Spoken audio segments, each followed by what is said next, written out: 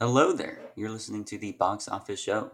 I'm Ryan Hill. And I'm Dylan Johnson. Today we're going to be talking about the box office numbers from last weekend and our box office predictions for this upcoming weekend. We are also going to be talking about A Quiet Place 2, the new movie that came out recently.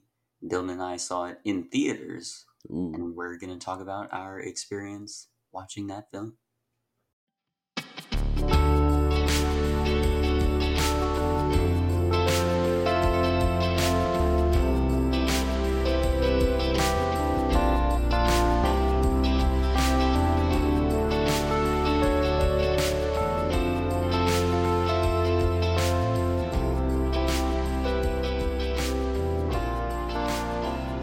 All right, and to begin with, some news.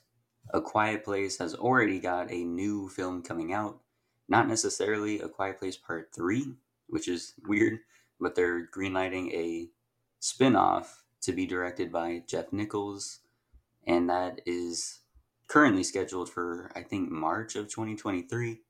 Again, it is a spin off, not a follow up to A Quiet Place 2, but as we'll talk about in the box office breakdown, I'm sure we will be getting a Part 3 very soon.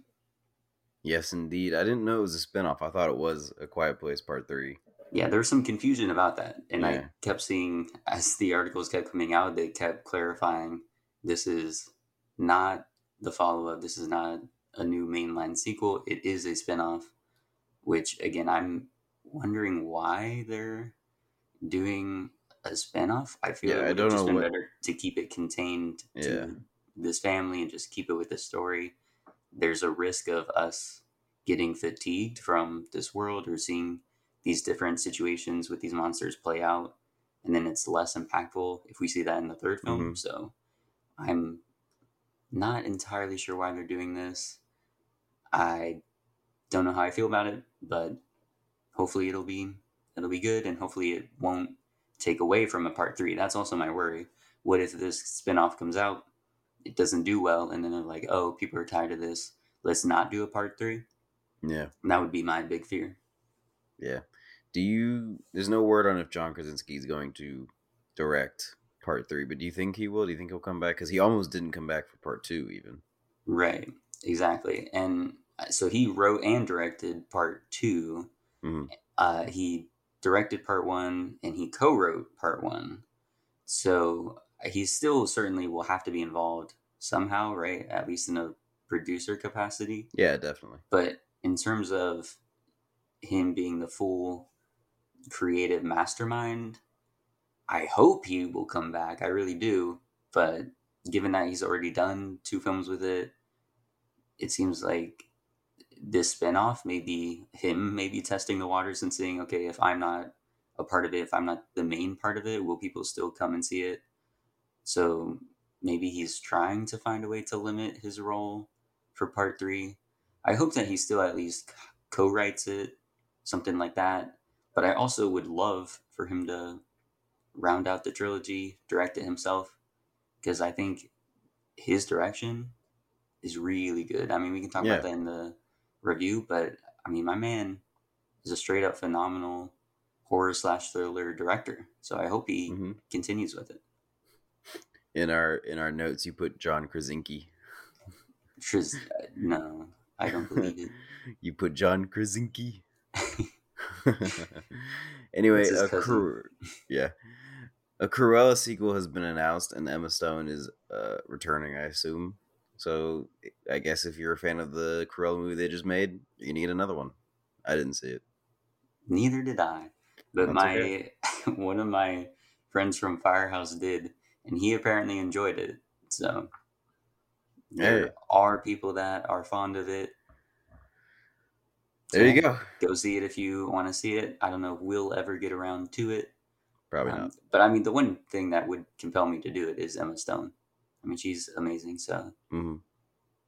that could get me to do it. But I ain't paying no $30 on Premier Access Disney Plus. Yeah, tell me Screw that. about it. On top of the subscription, come on. Anyway, we have our box office breakdown for last weekend. In first place, to our surprise and chagrin, The Conjuring, The Devil Made Me Do It, with $24 million, which is a lot more than we thought it would make. We thought it would make around 9 million, right? No, I was saying like 15 million, somewhere around there. Um, I think Cruella was what we were saying would be around 9 Oh, million. okay. But yeah, we did think it would do fairly well and get into second place. Mm-hmm. But yeah, we are surprised to see that it unseated A Quiet Place 2, which came in at second place with 19 million. This is far off from your prediction, Dylan. You were saying it was going to stay Yeah. around past 30 million. I didn't think it would have a 60% drop. My God. Yeah, definitely. We're seeing this. I wonder if it's going to be a trend that continues in the post pandemic era, but we're seeing these really pronounced drops in the second weekend and then a more stable third and fourth weekend. Mm-hmm. So we'll see if that continues with A Quiet Place 2. But yeah, a 60% drop, because you always expect around a 50%, but a 60% is Pretty steep. quite significant. Yeah, quite steep. So still making money, still doing well for itself, but a little more of a drop than we anticipated. Yep. And we sit in third place, I think already, is Cruella with 11 million. That's a 47% drop. It made a little more than we thought it would. We were guessing around the 8 million range. So Cruella's still hanging on, still making money, and they're going to get a sequel because he's making money. When you make money, you have a higher chance of getting a sequel. Yep, Spirit Untamed, which is a sequel to a 2002 film that I apparently made money, but not enough to give it an immediate sequel.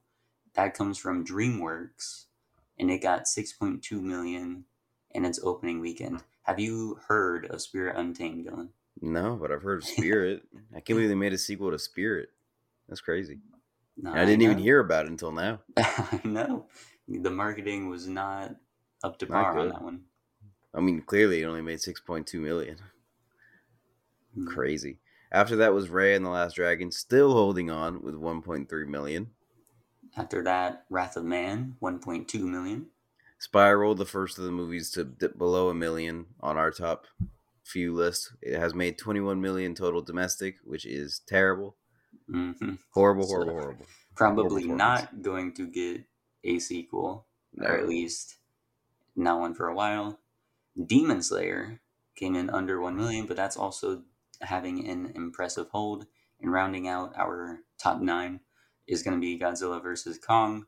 It got around 463,000, which puts its domestic total at 99.1 million. It's so close to passing the century mark. I Can it think it do it, can though? get there. I think it can, So close, but though. I don't think it's going to get there next week. And it's Mm-mm. possible that A Quiet Place 2, it's around 80 million right now. It's, I think, just a bit above that. It's possible that A Quiet Place 2, maybe not next week, but surely thereafter, will cross the century mark before Godzilla vs. Kong. But I It's like a still little think, race. yeah, it is a little race, but I still think Godzilla vs. Kong will get past the 100 million mark. I hope so. I Me want too. those movies to make money so we can get more sequels. I have fun watching those monsters clash into each other. I know it'd be really surprising if they didn't follow that one up because Mm-hmm. clearly people are the quality of the story of getting the monsters together doesn't matter as much Doesn't as matter at it all. looking good when they do start fighting. Yep, So hopefully they'll take that and run with it. hopefully. Now we have some box office predictions for this upcoming weekend. The first major movie to come out this weekend is In the Heights, which are we going to go see that in theaters, Ryan? I certainly will. I'll have to see if my mom wants to go see it. Oh, yeah. Musicals are always hit and miss with her. Been miss a lot recently. She didn't want to go see Cats with me, which I thought was funny. I mean, we knew it was going to be a bad movie, but I thought it'd be funny to take her to see it because it's another bad musical, and she's still scarred from watching Into the Woods from like 2014 or something. she doesn't Terrible like movie, she awful doesn't movie. like Meryl Streep rapping. No, the whole thing Wow. was just terrible. And that was the first experience with James Corden that we ever got. We should have known Oh, then. There's that's been a lot rough. of James Corden slander on our podcast recently. It's Well, kind he of has funny. it coming. He has it coming. But In the Heights is supposed to be good. Comes from Lin Manuel Miranda. I am so excited for it. So I can maybe convince her to go see it. And then, I mean, depending on how much I love it, which hopefully I will. I really, really hope I love it. I will be down to see it multiple times. I really So, hope I love it too. yeah. It looks really good. and I love musicals, and I haven't seen a good musical in theaters in so long. I It's been know so that long. it's such a summer event to come back into the theaters. So I Hmm. hope that pulls a lot of people into it. Because A Quiet Place too, I mean, families aren't necessarily going to go see that. But In the Heights could be that movie that draws a bunch of families in there, every different sort of audience member. So I'm hoping that it makes a lot of money. I'm predicting 35 million. I'm saying above 35 million.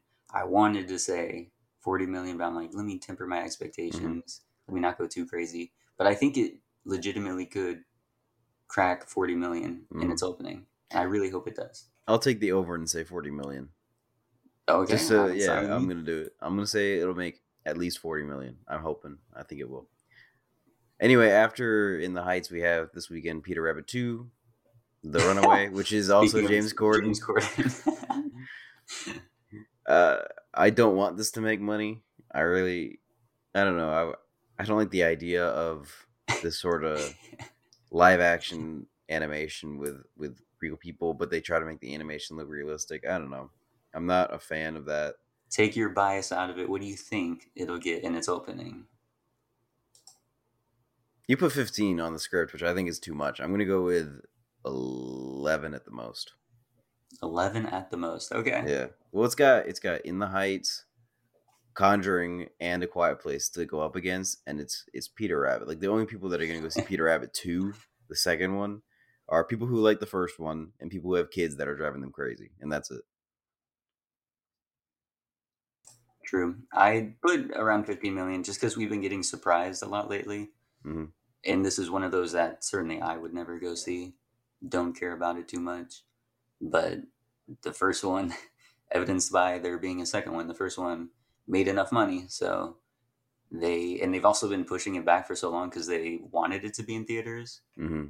So maybe they know the audience better than we do and they're thinking it'll be They got a pulling trick in up their sleeve. families. Yeah, They know maybe James Corden's putting in the performance of a lifetime here as Peter Rabbit. Golden Globe nominee James James Corden. Corden. So yeah, I put around 50 million. I wouldn't be surprised if it did come below that, and I'd be absolutely fine with it coming below that. But I think it'll probably, to our surprise, there will be people who go out and see it Hmm. instead of In the Heights, which is really quite blasphemous. But as for our third place, well, I mean, I suppose you, if you're giving it 11 million, you think that may not Hmm. come in second place. But I'm expecting it to go In the Heights number one, uh, Peter Rabbit number two, and then in third place, there could be, you would expect to see The Conjuring there since it's number one right now. Hmm. But if A Quiet Place 2 has a really solid hold, Hmm. it could cling on to the third place spot and just barely beat out The Conjuring. Hmm. And since, again, I mean, the box office is crazy lately, you never know what can happen. I'm going to go with that prediction. I'm going to say there's going to be a surprise stronghold for A Quiet Place Yeah, Part 2, and it's going to beat out Conjuring 3 I this hundred next percent, weekend. I 100% agree because they're both really close right now. Because A Quiet Place 2 is at 19.5 and The Conjuring's at 24. And if The Conjuring has a big dip like A Quiet Place did this weekend for its second weekend, then it's going to go a lot farther below than A Quiet Place 2 will have for its third week stronghold, which we've seen so far in the COVID era. And then I think after that will be The Conjuring and then Cruella. That's my prediction. And I don't know where Peter Rabbit falls in there because if it gets 11 million, it will probably be between a quiet or between The Conjuring and Cruella. But if it gets 15, it could be second place. So Peter Rabbit will be just shoved in there somewhere for mine that I can't predict. Gotcha. All right, then we will have to see. It's getting busier and busier, our box office predictions. Makes me happy. It's finally coming into full swing, the summer movie season. It's I'm becoming a excited too. challenge. I know, I know.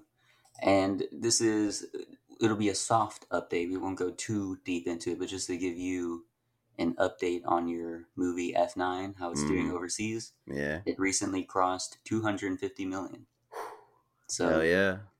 quarter of the way to the $1 billion club. Probably not going to enter the $1 billion club, Nah. but it's still, we'll have to see. A lot of European markets it hasn't opened in, and of course, hasn't opened in Domestically. America yet. So we'll keep a lookout on that film and see if it Also, continues to grow some money. did you see they're gonna premiere F9 at Cannes? I did. I was like, why? The mystery blockbuster. I What didn't really know a they did that stuff, how but sad, interesting.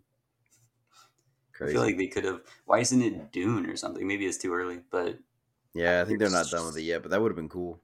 it could have been way better blockbusters if that's what they're gonna do. Have like a big blockbuster film as part of Yeah, their lineup. I don't know why F9 was picked, but yeah, it's pretty bad from what I hear. Oh well. I mean, I want to see The Rock go into space as much as anyone else does, or Vin Diesel go into space as much as anyone else does. do But they actually go into space? that's what I've seen in the trailer. They have the spacesuits on and they're shooting up in the rocket That's absurd. and in a car. I know about the magnet cars. I've seen that in the trailer, but I did That not know they go to space. the director's son came up with. He was like magnet plane, and the director's like, "My God, that's genius. We Yeah. have to incorporate this." It's kind of funny. They're openly admitting that their children came up with the ideas for the. That's how outlandish it's getting. I feel like they should either keep it a little more contained to just like street racing, or just go as crazy as possible and just have kids come up with everything, just the craziest things they could imagine. Because Yeah, going to space is a crazy idea, but it seems like they're still really keeping it contained to like a car going to space, which I think is kind of stupid. If they were just like, forget the cars, we're gonna take Vin Diesel, put him in a rocket, and shoot him up into space for some reason, I'd be in. I'd be down for it. But putting them in a car is kind of stupid. It's like right. Elon Musk. I'm excited for the Sharknado Fast and Furious crossover for F11 whenever they do that. Can't Mm-hmm. wait. That'll be Can't wait. brilliant.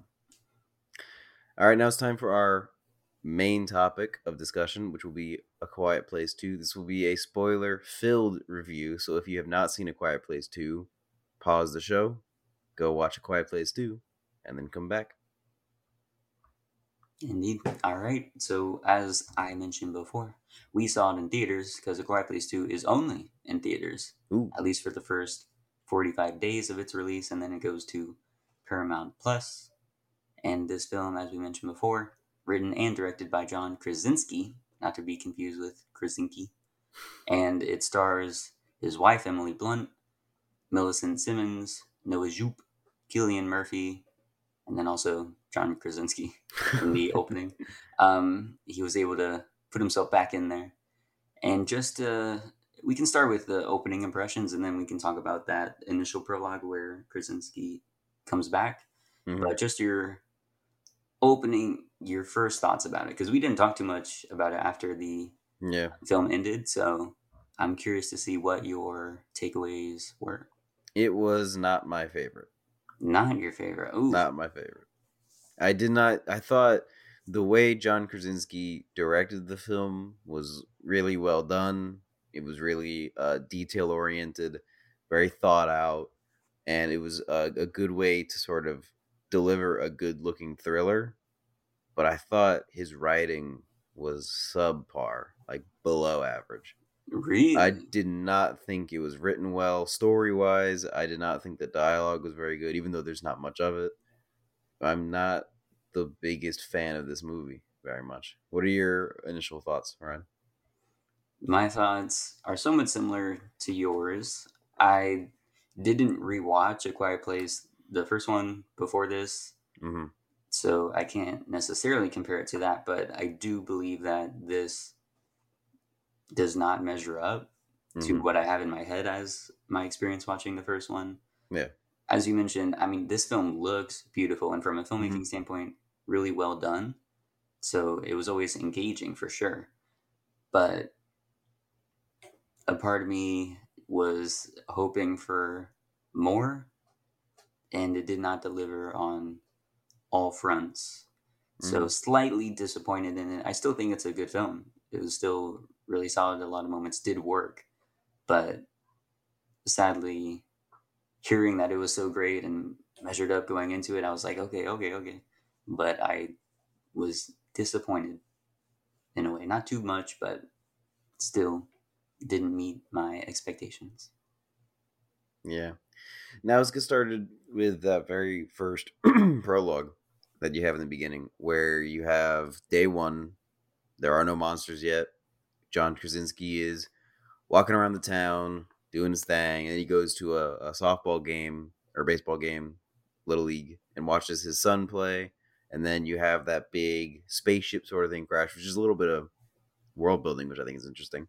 And then all hell breaks loose. What did you think of that sort of day one prologue? I really liked it. I thought it was interesting to get a glimpse of the first fallout of the monsters arriving and everyone seeing them for the first time and they have to all of a sudden survive. I thought that was really interesting, and it provided a lot of solid moments for Krasinski to show off his directing. There was a beautiful one take in there. The moments, I mean, it was like Children and Men, where we're in that car and Mm-hmm. we're panning around, seeing what's going on, Yeah, and then that bus comes toward us in the car, yeah, and we super have to cool. throw it in reverse, and then you see the claw come out of the driver side window of the Mm-hmm. bus. All that was really impeccable, really engaging. So I enjoyed that stuff. I did have a gripe with me because we went to go see it with our group of friends. So Mason was there, and him and I both were wondering how everyone sees the thing in the sky coming down, and then they all just calmly and orderly go back to their cars and in the baseball match, and they're driving away. So it's weird that they all recognize, hey, that's weird, something we should react to, but then they all did it in a very disciplined manner. No one was really urgently trying to escape. And then I also felt during certain moments, like when they're in the bar and hiding, they seem to already be clued into the fact that it's sound that they're alerted to, which in all that mayhem, I don't know. I mean, it's possible, but I don't know if they'd already come to that initial conclusion of, hey, I need to be quiet here because that is what that's what's cluing them into where I am, and that's what's getting me killed. I feel like people would still be in runaway mode. Like that's our just initial reaction. I don't think, especially when seeing aliens, like bunkering down and making sure to be silent is a reaction people would have very quickly. So those two moments, I was like, eh. But overall, it was a really exciting opening to the film, Mm-hmm. and it made us see more of John Krasinski. So happy about that. What about Okay, you? so I would like to say first off to deal with your gripes real quick because I really like this opening scene. Uh, with the big alien ship crashing, it's way in the distance. I could see where that's like a crazy thing, but people could think it's a plane. You know, it's just like an emergency situation. You probably shouldn't be on the baseball field, but it's not super urgent at the moment because of how far away it is. So I could see where people would just sort of walk away and try and be calm about it because that's the best thing to do. I can Nah, understand that. I don't believe it. I know people. I don't believe it. Now the quiet thing. When you're hiding from something, you don't make noise. Now I get like people will be in the runaway kind of mode, but if you're seeing people hiding and you start hiding with them, you don't make noise, no matter what it is. So like I don't think it's a matter of like, oh, we know not to make noise because that's what's attracting these things. It's like this thing is hunting for us. It can't see us. We better make sure it can't hear us too. Because that's just how you like if it was a person, you would do the same thing. Like if it was a person with a gun and you were going to hide, you would not make noise either. Like that's just how that works. And there are Sure, but plenty of again, when my only thing with that would be though, but people would still be in the running phase. well, Like there were plenty they'd of people still who be running, were still running, but the people in the bar were hiding. Like it's just a different group of people that chose to hide instead of run. I guess. But then even then, if you're hiding, you're not going to hide in a brand like an open bar area. Like you would have gone and hid behind the bar or hide in the back room somewhere. I Like mean, they if were the under effort, if tables. the ideal is to conceal themselves, but again, then that's implying that they know that they can't see them clearly. Because I mean, you're hiding under tables, not going to do nothing. But it's not in the bar; it's outside the bar. Well, I know, but they could just come into the bar and then immediately see them. That's what I'm saying. So Not if it doesn't know you're in there. I mean, it's pretty much like an animal. Like if you hide and you don't make noise, it won't notice if you're there or not. Like you know that about any animal. what? Many animals can detect you through either scent or Through a they can wall? see you, not through a wall, but I'm saying if you're trying to hide yourself going into a building, okay, that's step one, but then hide yourself more in case they come into the building. we don't hide in the middle of a classroom if there's a school shooter. We go into a back room or hide in the corner or do something that takes us out of the line of sight in case they do enter the building. Okay, I we're think getting I think you're too getting a much little into too this. nitpicky. I think you're getting too nitpicky I'm about just it. saying, well, I don't know. I mean, it took me out of it because I was like, how did they know that? But I also think the implication there was that they were catching on to it. Like this was their first recognition of, okay, sound plays a role. Hmm. But anyway, yes, we dug too deep into that. Continue with Anyway, I really your liked perspective. the opening scene because when he first walks into that baseball diamond area, like, and the sound just sort of starts to overwhelm the theater because it's quiet for the most part up until that point because the whole town is there. You can hear every single sound because you're thinking, geez, which sound? Like, because you know this is day one, they're going to start coming somewhere. Like, we are aware of that. We know it's going to happen. And John Krasinski knows that we know that's going to happen, and so he makes sure we hears every single sound that's going on. So it's like, which sound is the loudest? Which sound are they going to react to? And it's something they do later in the movie as well when they're on the island and Killian Murphy sees the boat and they're coming back and all these people are moving around and doing stuff and he's trying to stop them and you're like, oh, there's so many sounds going on right now. Which one is going to attract the monster? It's not done as well in that one, but in the beginning, it's great. The way you can just hear everything and you're like the crack of the bat as the sun is like hitting the balls and the sound of him like throwing it and like catching it in the glove. You just hear everything. It's great. Very well done. I love the opening. And then it just gets real bad. So you talk me through the your biggest gripes since it wasn't in the opening. You love that part. Hmm. The rest of it, particularly the writing, I'm interested to see what your concerns Well, were with that. my problem is as soon as they leave the farm, it is just The Last of Us. It is just The Last of Us. It is like copy and pasted The Last of Us, which is ridiculous. I Like, it's too interesting. much like The Last of Us. How so? In what way? Them traveling through a desolate world and A a good two girl and a thirds. father figure get together It is a and go good through two it. thirds. Well, it's not just that. It is a girl who can stop the monsters, who has the power to stop the monsters, and a strange, reluctant man who journeys with her to help stop the monsters. That is literally The Last of Us. Not just that, but visually, it looks just like The Last of Us. It looks just like it. There's no, like, I guess you can't, like, go crazy far away from apocalypse world. Like, there is a defined way a world would look like in an apocalyptic situation, but ah, it looks just like The Last of Us. It's crazy. I disagree. I don't think the fact that just because she has like a key to the issue and the fact that she's paired up with a reluctant father figure, I mean, they're in different ways though. Like, I mean, I can see there's similarities, and maybe he was drawing from that, or maybe that's just a common trope that we're drawing from.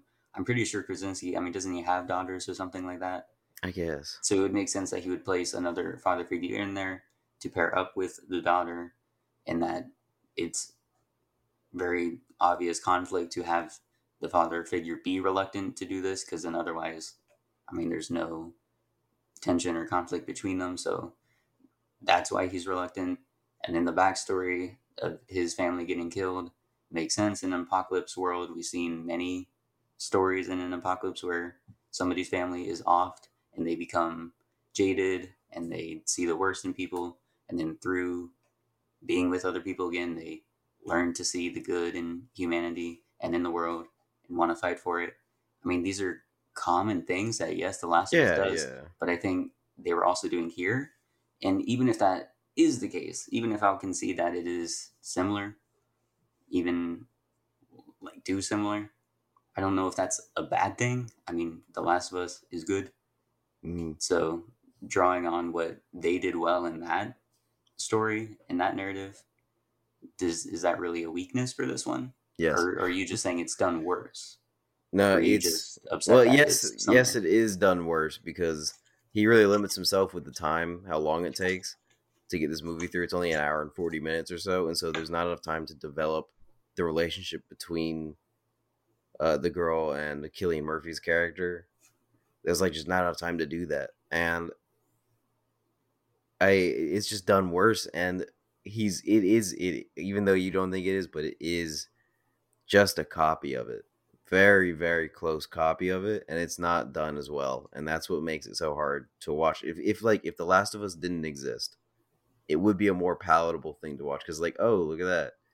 Two people who wouldn't, hang out together in an apocalypse or going on a journey to save the world. That's kind of interesting. But because The Last of Us exists and because The Last of Us did it so well, so amazingly perfect, it is hard to watch John Krasinski do it again, almost word for word, but do it slightly worse.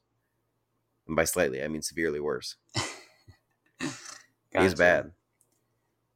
I mean, I think I can agree with the argument that it's underdeveloped, and partially that's because it's due to the limited runtime. How many hours did you have with Joel and Ellie versus this film, which is split between those two characters, and then what's going on with Emily Blunt's character in the furnace mill place, whatever that Mm-hmm. was that they were stationed at. Yeah.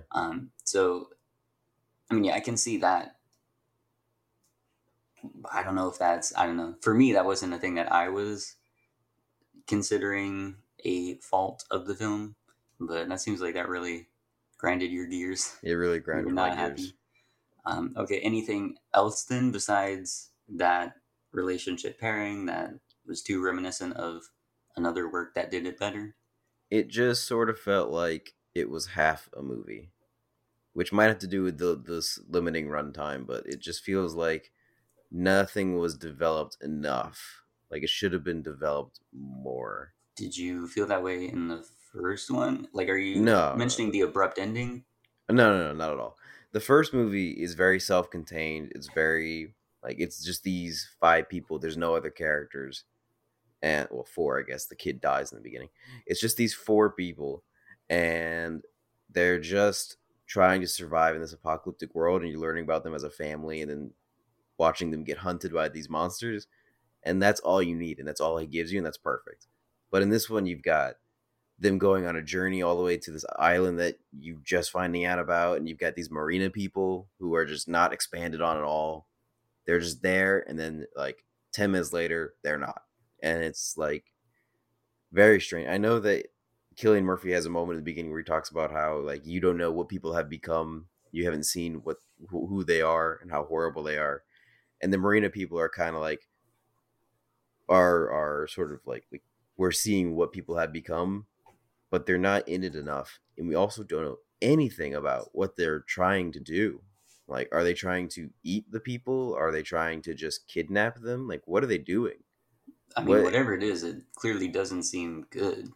Yeah, of course, but I just don't know anything about them, and they seem uh, almost irrelevant to the story. Like, it's just like it's giving them another obstacle to get past without adding anything to the story, which seems I don't think uh, that's true. I think, of course, it's included in there to be an obstacle, but it is also trying to expand the world a bit because, as you mentioned, until now we've only been with our core family, and then mm-hmm, that one old dude in the very beginning of A Quiet Place that got the kid killed mm-hmm, because he screamed.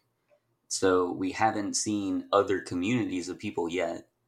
And so seeing that gives us a glimpse of, okay, these are how other people are living. And it's clearly not in the same way that our people were living on a farm and they had a somewhat normal life. But these mm-hmm, people, I mean, really seem like scavengers. They look like how you envision people would be in an apocalypse. mm-hmm, And it also is reinforcing what Gillian Murphy said about there are other people out there that are terrible and you can't trust them. These are those people. That's proving his point.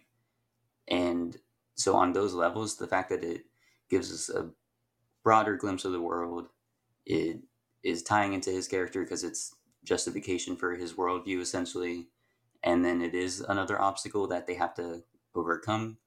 On those three fronts, I think it does have a purpose in the story. And so I was fine with it. So, But the problem I have is that it's like it's a half step into opening up the world. It's like you're teasing what the world can be without really diving into it, without really diving into details and making it like symbolic of anything. It's just crazy people on a marina who are an obstacle. There's no deep diving into who they are, what they're doing, what their purpose is. They're just crazy people, and that's it. And well, I it think just is that's not the. enough. I think it serves its purpose because we're I mean, as you mentioned, it's a contained story. We're following our central crew. So we don't need to get too much into the deep dive of the other people. Like we already instinctually know what they are. I mean, they're being cannibals, or they're going to do something despicable to the girl. Either way, I mean, we know that that's how, especially when things break down in the world, that's how some people react. They become the worst versions of themselves that they could be. We don't need to deep dive too much into, well, how did they get there? What was their story that made them that way? We can already fill in the gaps. Essentially, all we need to know is where they are right now, that they are presenting themselves as an obstacle to us, or I mean, just enemies to the central characters. And so they are something that needs to get overcome. I think it's fine just leaving it at that. I'll ask you, they go to that island Hmm. that you mentioned, and they see this community of people living entirely normally. They're not being quiet at all, and they're doing that because aliens, they can't swim, so they're protected on this little island. That Hmm. also was something that I thought was a plus, because we're seeing a bit more of the world. We're seeing how other people are living. There are other communities. Did you like that, or did you also think that was giving us a little bit but not enough to be interesting? I think it was a neat concept, and I think it gave us more than the Marina people. That whole idea, because you have the one character who has that expositional paragraph where he explains how they got to the island and why it works and all that stuff.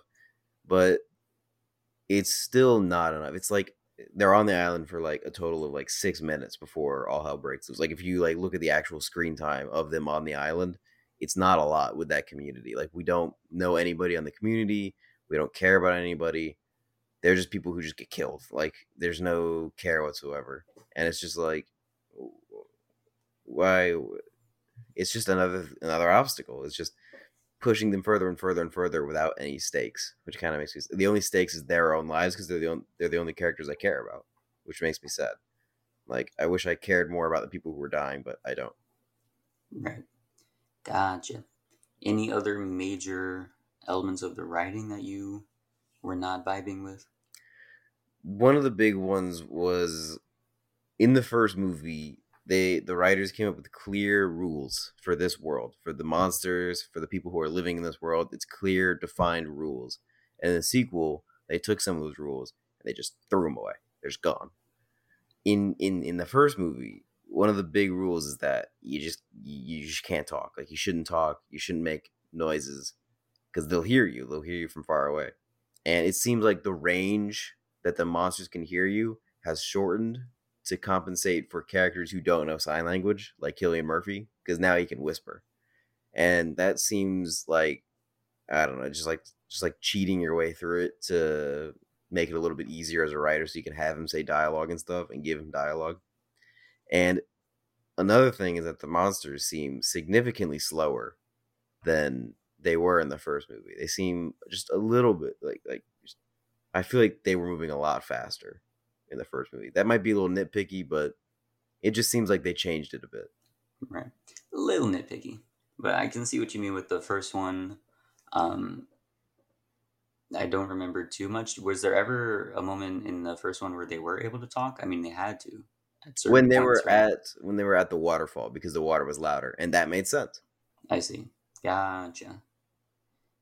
Yeah, then I can see that. One thing that I thought, or that I wanted to touch on, was the way that Krasinski does use some of those established rules to create those dramatic situations that I thought were really engaging. Hmm. Like when the action is popping off, I always thought those were great moments in the film.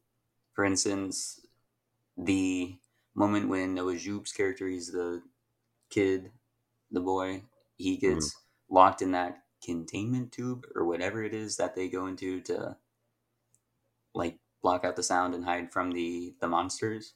Hmm. I thought, well, I thought it was very contrived the way we got to that situation. Him Yeah, going outside for no reason with an injured foot, and I don't even know how he got up that ladder. yeah, you asked that Severely during the injured leg. movie, Yeah, and I I was was like, so listen, man, confused. I He don't does know. not have the ability to put weight on that leg, so you can't climb up a ladder. It's impossible unless he hops his way up, which is also nearly impossible for a kid his age. Right. Ridiculous.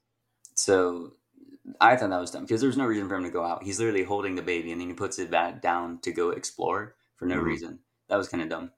So that attracts, he like gets scared seeing the dead wife, carcass, whatever, brings one of the monsters to him. So then he has to run into that containment tube with the baby, but he doesn't throw the towel over the lock.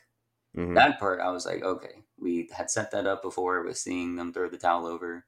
We'd Yeah. set up that you lose oxygen in there because there's the candles and those will go out, and they had the timer to figure out exactly when the oxygen will go out so they didn't get trapped in there for too long. Hmm. That part, I was like, that is smart. And then Yeah. we also have the oxygen to the baby. We know, oh snap, he's gonna have to start using that and trading off with the baby. That The part, baby. I thought was brilliant. Yeah. It was really tense. So things like that I thought were really good. On the train, I thought it was interesting the way he puts us many times throughout the film. He'll put us in the perspective of the deaf girl, so Hmm. we now don't have the sound. And he did that for one moment that I thought was really effective, where it just tracked over to reveal in the background, out of I think the depth field, a monster lurking around because she had just made noise, got scared, and then now we see, oh snap, in the background it's coming, and we Hmm. see it. She doesn't see it yet, and then of course she does see it, and she has to bring out the hearing device and the Hmm. speaker. And then something that we both thought was really dumb was Killian Murphy shoots the alien from Hmm. behind. He was pointing right at her with it was like a shotgun too, or something Yeah. like that. He definitely would have taken her head off there. Yeah. And even if not, why would you risk shooting at it like you could? I don't know. That was just also really dumb. Just to be a cool movie moment of, oh, the alien falls and we see Killian Murphy behind him, as if we didn't all know that he was about to show up. Hmm. I felt like it would have been more interesting had she been able to cock the rifle and shoot it herself, and then he's there and he shows up, and it's that situation where he was just about to arrive, but could have possibly not made it in time, and then that gives more gravity to the situation and makes their relationship more interesting. But instead, we sacrifice that for just a cool action movie moment that Yeah. didn't make any sense. So that part, I was like, eh. But then at the marina, I also thought it was really interesting the way they put that coat of jangly Oh, stuff stuff. on Yeah. him. That was a really smart way. Like that's how people would do stuff in the world. They, I mean, that's like the gun to your head, but it's your own hand holding the gun. And so if you make the movements, if you try to escape, you're the one getting killed. I thought Hmm. that was interesting. And then the way that he turned it around on the scavengers, we had the Chekhov's dive from the beginning, the sign language, which I was expecting when they were going to bring that up. And I thought it was done well in that moment. And then him throwing the coat of jangly stuff on them. And it was kind of brutal, him still getting attached to it. Like the noose was still around him. So he's getting thrashed Hmm. around in the water as the aliens go into town on the dude. Yeah. So I thought that was also those moments I was fully invested. I was like, this is some great stuff, Krasinski. Hmm. There was some parts with the thing where he's getting choked that I thought was kind of stupid. It was just too many shots of him with the knife in his hand, not doing anything about it. Right. Like I get like right, like immediately the immediate response is to go for the neck and try to help yourself, but he's got a knife in his hand and he's got a rope attached to him, and it was like a good 8-10 second worth of shots of just him holding it without cutting at all. And I'm like, it's too much. You gotta have him at least show like a close up of him with the knife going to cut up. But that's also being nitpicky. I liked I like the idea of Noju being locked in the containment too. Like they did set that up well, and it makes sense. And it's an interesting concept of him trying to like share with the baby, or else they'll both die. Um, it was kind of silly that there were just oxygen tanks there, like they were just there I asked that too. conveniently. There was someone I was talking to. I don't know if it was Mason, but I was like, "Are they really just going to have oxygen tanks in that Two. pharmacy a year and a half after the?" And it was also well stocked too. The whole pharmacy. I was Mm-hmm. amazed. People would definitely have cleaned that out by now. But I mean, it's yeah, just there's like certain things that I liked about the first movie because it was so detail focused. Like When they're in the very beginning, when they're in the convenience store, everything's gone except like chips because obviously it makes too much noise, like things like that. And there was like only one time where I saw something detailed like that in the movie, and that's when she's walking by the trains and it's all the heels that have been left behind Hmm. because either you can't run in them or they make too much noise as you do run. Right. So that's interesting. But there's not too many other big like cool eye-catching details in the movie, and I guess he's not really trying to focus on that, but that's what I really appreciated about the first movie. I thought the standoff with the scavengers at the pier is a cool concept. Like I like the idea. I like the idea of him being covered in that jacket is a cool thing to add in there.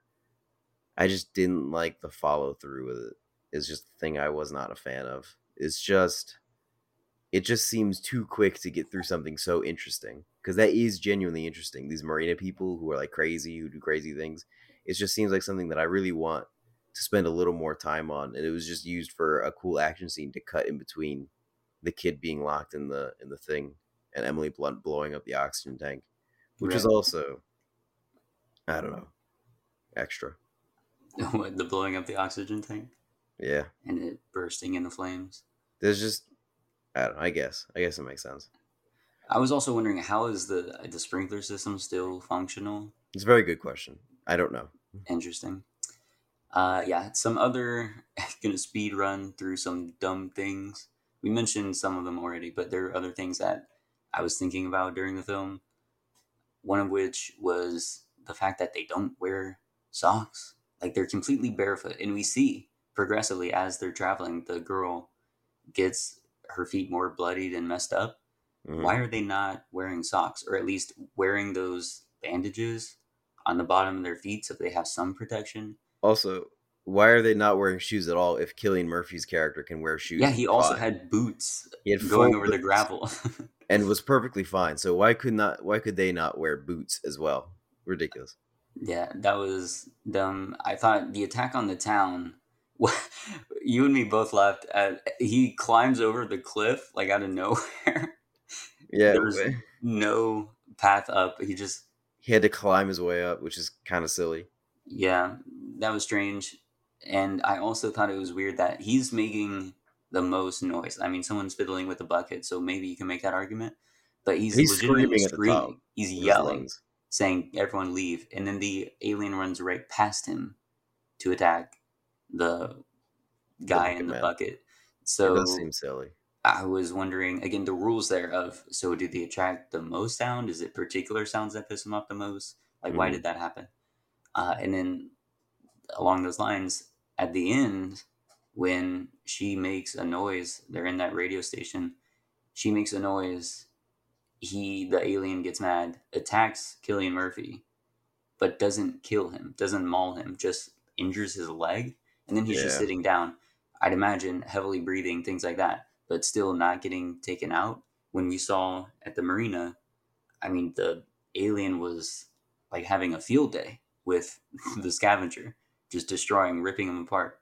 So why are some aliens absolutely disintegrating some people, Hmm. and other times just marking them once and then leaving That them be? that is another question. Is like, what is the goal of the aliens? Because Yeah, in they the don't first eat them. movie, I thought they were eating the people. Like I thought that's what it was. They hear a noise, they go and they eat the people. But in this one, they're just hitting them and knocking them around and just killing them for no Which reason. also didn't, in the first one, the alien kidnapped the kid, right? Like he didn't do a drive by slash his throat. Like he took the No, he kid. grabbed the kid. Yeah, So then what was the purpose? Because they don't eat them. So he just took them to what? Kill them later on? Kill them further yeah. away?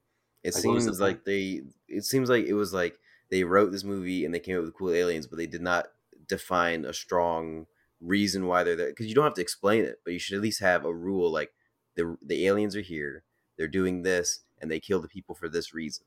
And like you don't have to explain that at all. But as long as you know it in your head while you're writing, you can stick to that convention, and it's like consistent between movies, within the movies, and it just makes sense.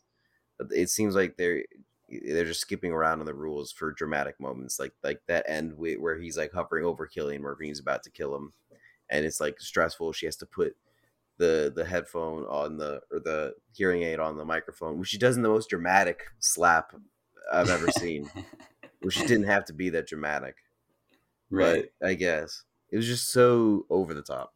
and also time wasting. Like it could just be like, boom, done, it's there, you're ready to go. But she really took her time on that. But it had to be a powerful climactic movie moment, Dylan. I guess. So yeah, Yes. about the ending where they're cross-cutting between the two kids and they're both stepping up very dramatically holding out their speakers as they march towards one of the aliens. Hmm. How did you feel about that? I like the cross cutting. I think it's interesting. I like cinematic parallels. He did that a lot in this movie, like in the beginning when he's going He the did. oneer to the park and then the oneer from the park.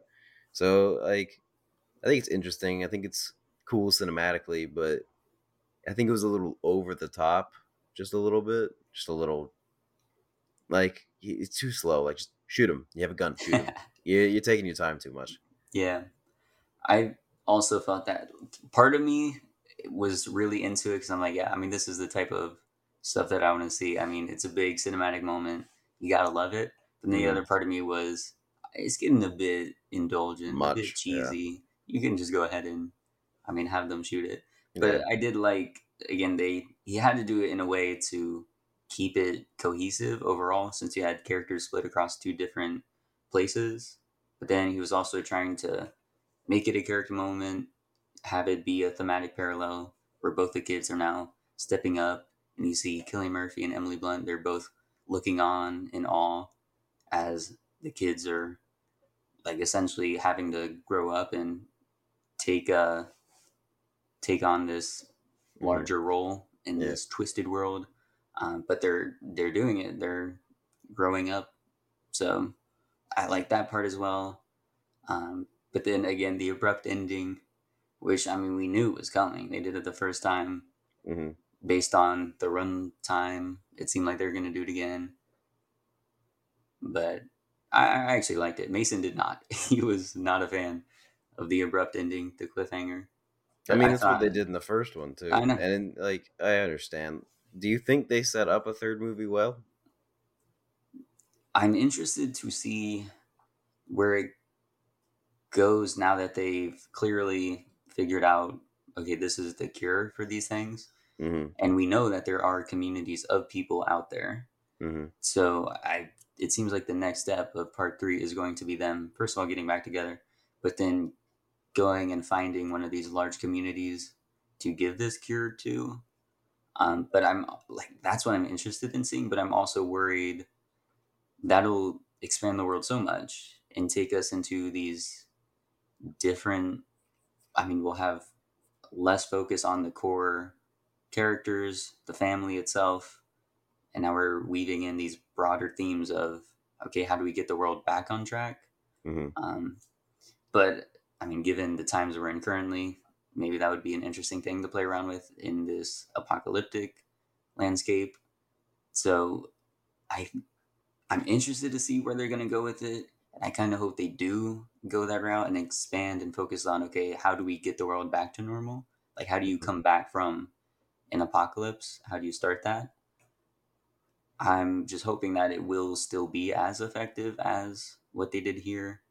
Because it'll be a balance, I think, to strike between the thriller elements, which I think he did really well here, Hmm. but then also keeping the world sensible, which you and Yeah. I guess, both have seen him faltering on in this one. But then also keeping the characters front and center, which for the most part, I mean, again, with the kids, them essentially having to step up, grow up, I felt it did well this time because it took a step back. Like Emily Blunt wasn't as prominent in this as I thought it would, as I thought she would be. Hmm. So the first film was really about the parenthood aspect, trying to protect your kids in a world like this, and then this one was seeing your kids have to grow up in a world like this and see them step up and take on these new responsibilities. Yeah. So what the third film will be in terms of the characters itself, Hmm. And the I'm family wondering. dynamic. Yeah, I'm wondering how they're gonna relate that. But I'm excited to see it. I really Hmm. am hoping that part three Yeah. will be John Krasinski, certainly with the direction. But I also like to see his particular um, his direction for the writing, where he wants to end up taking this world and leave us off at. Hmm. So yeah, I'm excited for it. How about you? I'll go see it. You'll It's just the way they ended A Quiet Place 2. I'm not super excited for A Quiet Place 3. I can't see it being anything more than uh the Emily Blunt and Noah Jupe and the baby are separated from the other people and they have to get there and there's obstacles. yeah. And that's exactly what this one was. I hope it's not that. I hope the whole film isn't them trying to get back together and then Yeah. obstacles separate them. I hope they just get back together and then it's them going off through the world and trying to again like put the pieces back together and restart a real life. I hope it's something like that as opposed to they're separated the Yeah. entire way and then it's them trying to get back together. That would be a little that would annoy me. Yeah. It'd be just silly. If that's because that's exactly what the second one was, is that trying to get from point A to point B and there's obstacles in the way, but the obstacles aren't super like artistically written. There's just obstacles. They're just in the way. And I don't know. I feel like if they did it again for part three, I would be really upset. I hope they blow me away. I hope I'm surprised, but it just seems like that's where they're going with it. Is you've set up a sequel where they're separated and they have to come together. Like that's all it has to be. And I don't know what else they could really do other than more world building in a better way. Like that's just how they could improve it, is building the world out better, I suppose, giving us actual maybe human villains because they don't really do a lot of human villains. Even the Marina Man was in it for like 2 minutes, and I guess you could consider him a human villain, but not even really. But they don't have a lot of like human person villains. It's just people versus monsters, which you can do, but I don't know. Now that you've given them a way to kill the monsters pretty easily, you should probably throw in a human villain that's a little harder to beat than how these monsters are, because now they're easy to kill, especially with that broadcasting on a radio signal. Right. Easy. Mm-hmm. All right. So, what would be your rating out of five? What should we put? Hearing aids? I was gonna Or say should hearing aids. Yeah, out of five hearing aids, how many are you slapping onto a microphone very, very dramatically? I'll give three hearing aids that I'm smacking onto a microphone really dramatically. I will give 3.5 out of 5. Hmm. Again, What because would I liked it you? a bit more than you, Yeah. but a lot of the same gripes you had, I agree with. Just, I don't know. I don't know if the Last of Us parallel for me was as jarring or unforgivable as it seemed to be for you, but I still enjoyed it. It was a fun experience, aside from the two times where somebody said, "Oh gosh," during the complete silent moments in the theater. Oh yeah. Gotta love being back with an audience. But overall, it was it was amazing being back. Yeah. So that experience, I think, elevates it for me as well. I It was just loved definitely it. I better enjoyed it. watching the theaters with the sound quality of it. Hmm. Definitely better that way. For Just sure. real quick, what would you have rated the first movie out Oh, of I five red lights? if I read lines, I can't bloody remember that well. I mean, I'd want to say I'm just gonna say a four, Hmm. or but again, I'd need to see it again. But I did enjoy it that first time, and it wasn't as spooky as I was thinking it was gonna be, which Which is is good for you. also yeah, good for me that it wasn't because yeah, I can handle things like this that are more driven on suspense. There are those jump scares, but it's more about the tension you feel, Hmm. and I can appreciate that both as someone who doesn't like getting scared and also as a filmmaker and knowing that that's really Hmm. more exciting, I think, overall and more impactful. So I don't know, I'll just throw out a four, but can't Yeah. give a final answer until I see it again. What about you? I would have given the first one a 4.5 because I was thinking about it, and that is a steep drop from a 4.5 to a 3 for my personal ratings. Mm-hmm. So it is that's probably why it's just so disappointing to watch the movie. It was just such a steep drop for me. I hold the first one in such high regard. It was written well, it was performed well, it was directed amazingly, and so I was really excited to see this one, and it just did not perform to my expectations. I guess maybe if like this was a standalone movie, because you could watch this movie as a standalone movie, except for the part that like John Krasinski dies and you don't know because you weren't there for that part. But hypothetically, you could watch this as a standalone movie, and if you did, it would I think it would be better because you just don't have that first movie's bravado standing over your shoulders as you're watching this. But it's not going to change it that much for me. It would probably like raise it to a 3.5 if I'm going to be technical about it, but it's still not a great movie independent of the series. Gotcha. All right, that is our review of A Quiet Place Part 2. Now on to the movie of the week. What's it going to be, Dylan? It's gonna be Mud, which is a movie I haven't seen. So this is all on you. But it is a movie I have seen, and it is directed and written by Jeff Nichols. So Woo! that'll be the person going on with A Quiet Place spinoff, not part 3. But Mm. this film stars our main man, Matthew McConaughey. It All also right, all right, has, all right. always got to slip that in. It also has Ty Sheridan and Sam Shepard, who at the time were two child actors. In this film, we'll see Sam how much I Shepard. can. Wait, Sam what? Shepard's a grown ass man. Oh, who's the kid then? Who's the other Uh, kid? the other kid is I just didn't put his name because he's not as notable as Ty Shepard. I probably should have anyway. Let me look it up. Tragic. And all right, it's Jacob Laughlin. Sam Shepard's the grown ass man in the movie. You keep saying that. Is he the old man or is he the Yes, father? Okay, I'm assuming he's the old man. I mean, he was old when he made it. he's the old man. He's Yeah. from the So right stuff. there's so this film, not gonna go too deep into it, but it is a quaint little coming of age story. Ty Sheridan's the main character, and it's essentially his journey seeing three different types of relationships play out. One of which is his parents who are going through a divorce, and it's slightly nasty. So, oh, they also live in this small Missouri town on the river. I believe it's Missouri, but one of the southern states. And so their house is on the river, but because of the divorce, they're going to end up losing the house. Like someone's going to end up selling it. So he's not happy about that. He's also not happy about the divorce. So he has some angst there. Him and his buddy, Jacob Laughlin, if that was him right, Hmm. the other kid, they are doing what kids do. They're going around exploring things, and they come across this boat that is in a tree. And they say, that's really cool. Let's go up there and let's make it our essentially tree house. So they do that, and then they come to find out somebody's living in that boat. And who is it? Matthew McConaughey. All right, all right, all right.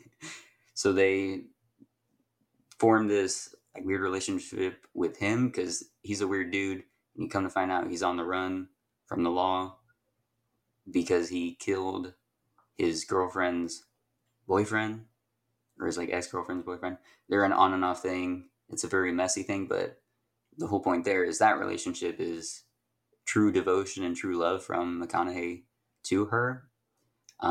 So Ty Sheridan is seeing that relationship, and then he himself is also crushing on some older high school girl, a couple years older than him, and so that's his first foray into young love. So it's built around these three different relationships and him navigating them, and I think it's a really solid film, a great coming of age story. You should see it as soon as Mhm. you can, Dylan. I think it's on Netflix. I will watch it. Yeah, But yeah, I I'll check mean, it out. McConaughey is really good in it. He offers a suitably wacky performance, but it is really powerful. And then Ty Sheridan's also really good in that. Hmm. I think that's probably because I've seen Ready Player One, and remember he had that Voyagers film out recently. It didn't seem like either of those were as good as what he did in this film. Yeah. Um, so I think it's a lovely little film. Jeff Nichols did a great job with it. He hasn't had too many successes afterwards, and I think this is even an underrated film that isn't talked about a lot. Hmm. But for me, I think it's beautiful. You should go see it. Mud. Yeah, I'll check it out. It sounds fun. I love some Matty McConaughey, some good old Matty, and I'll check it out. Anyway, that's all the time we have. If you would like to give your thoughts on the show or make a suggestion for the movie of the week, you can email us at theboxofficeshow@gmail.com. Our main title theme for the show is Sundown by Joseph McDade. Have a great rest of your day. We'll be back next week.